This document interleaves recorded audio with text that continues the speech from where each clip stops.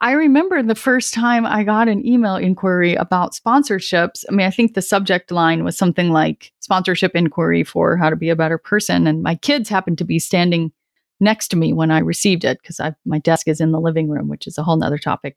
Perhaps I'll do an episode on that someday. But I said, oh my gosh, kids, somebody wants to sponsor my podcast. And then I immediately was like, oh, what if I don't like them? Because that was something, with a podcast called How to Be a Better Person, you don't want to have, I don't know, you want it to be in alignment. Every podcast wants it to be in alignment, but I feel like mine is a pretty narrow swath. And so I got nervous about that kind of immediately. And so I opened it up and it was a company that manufactures sleep masks, which is, I cannot sleep without a sleep mask. I am so light sensitive. And the kids started cracking up when I said what it was because my daughter said, it's like they know you.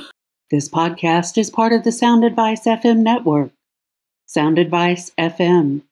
Women's voices amplified.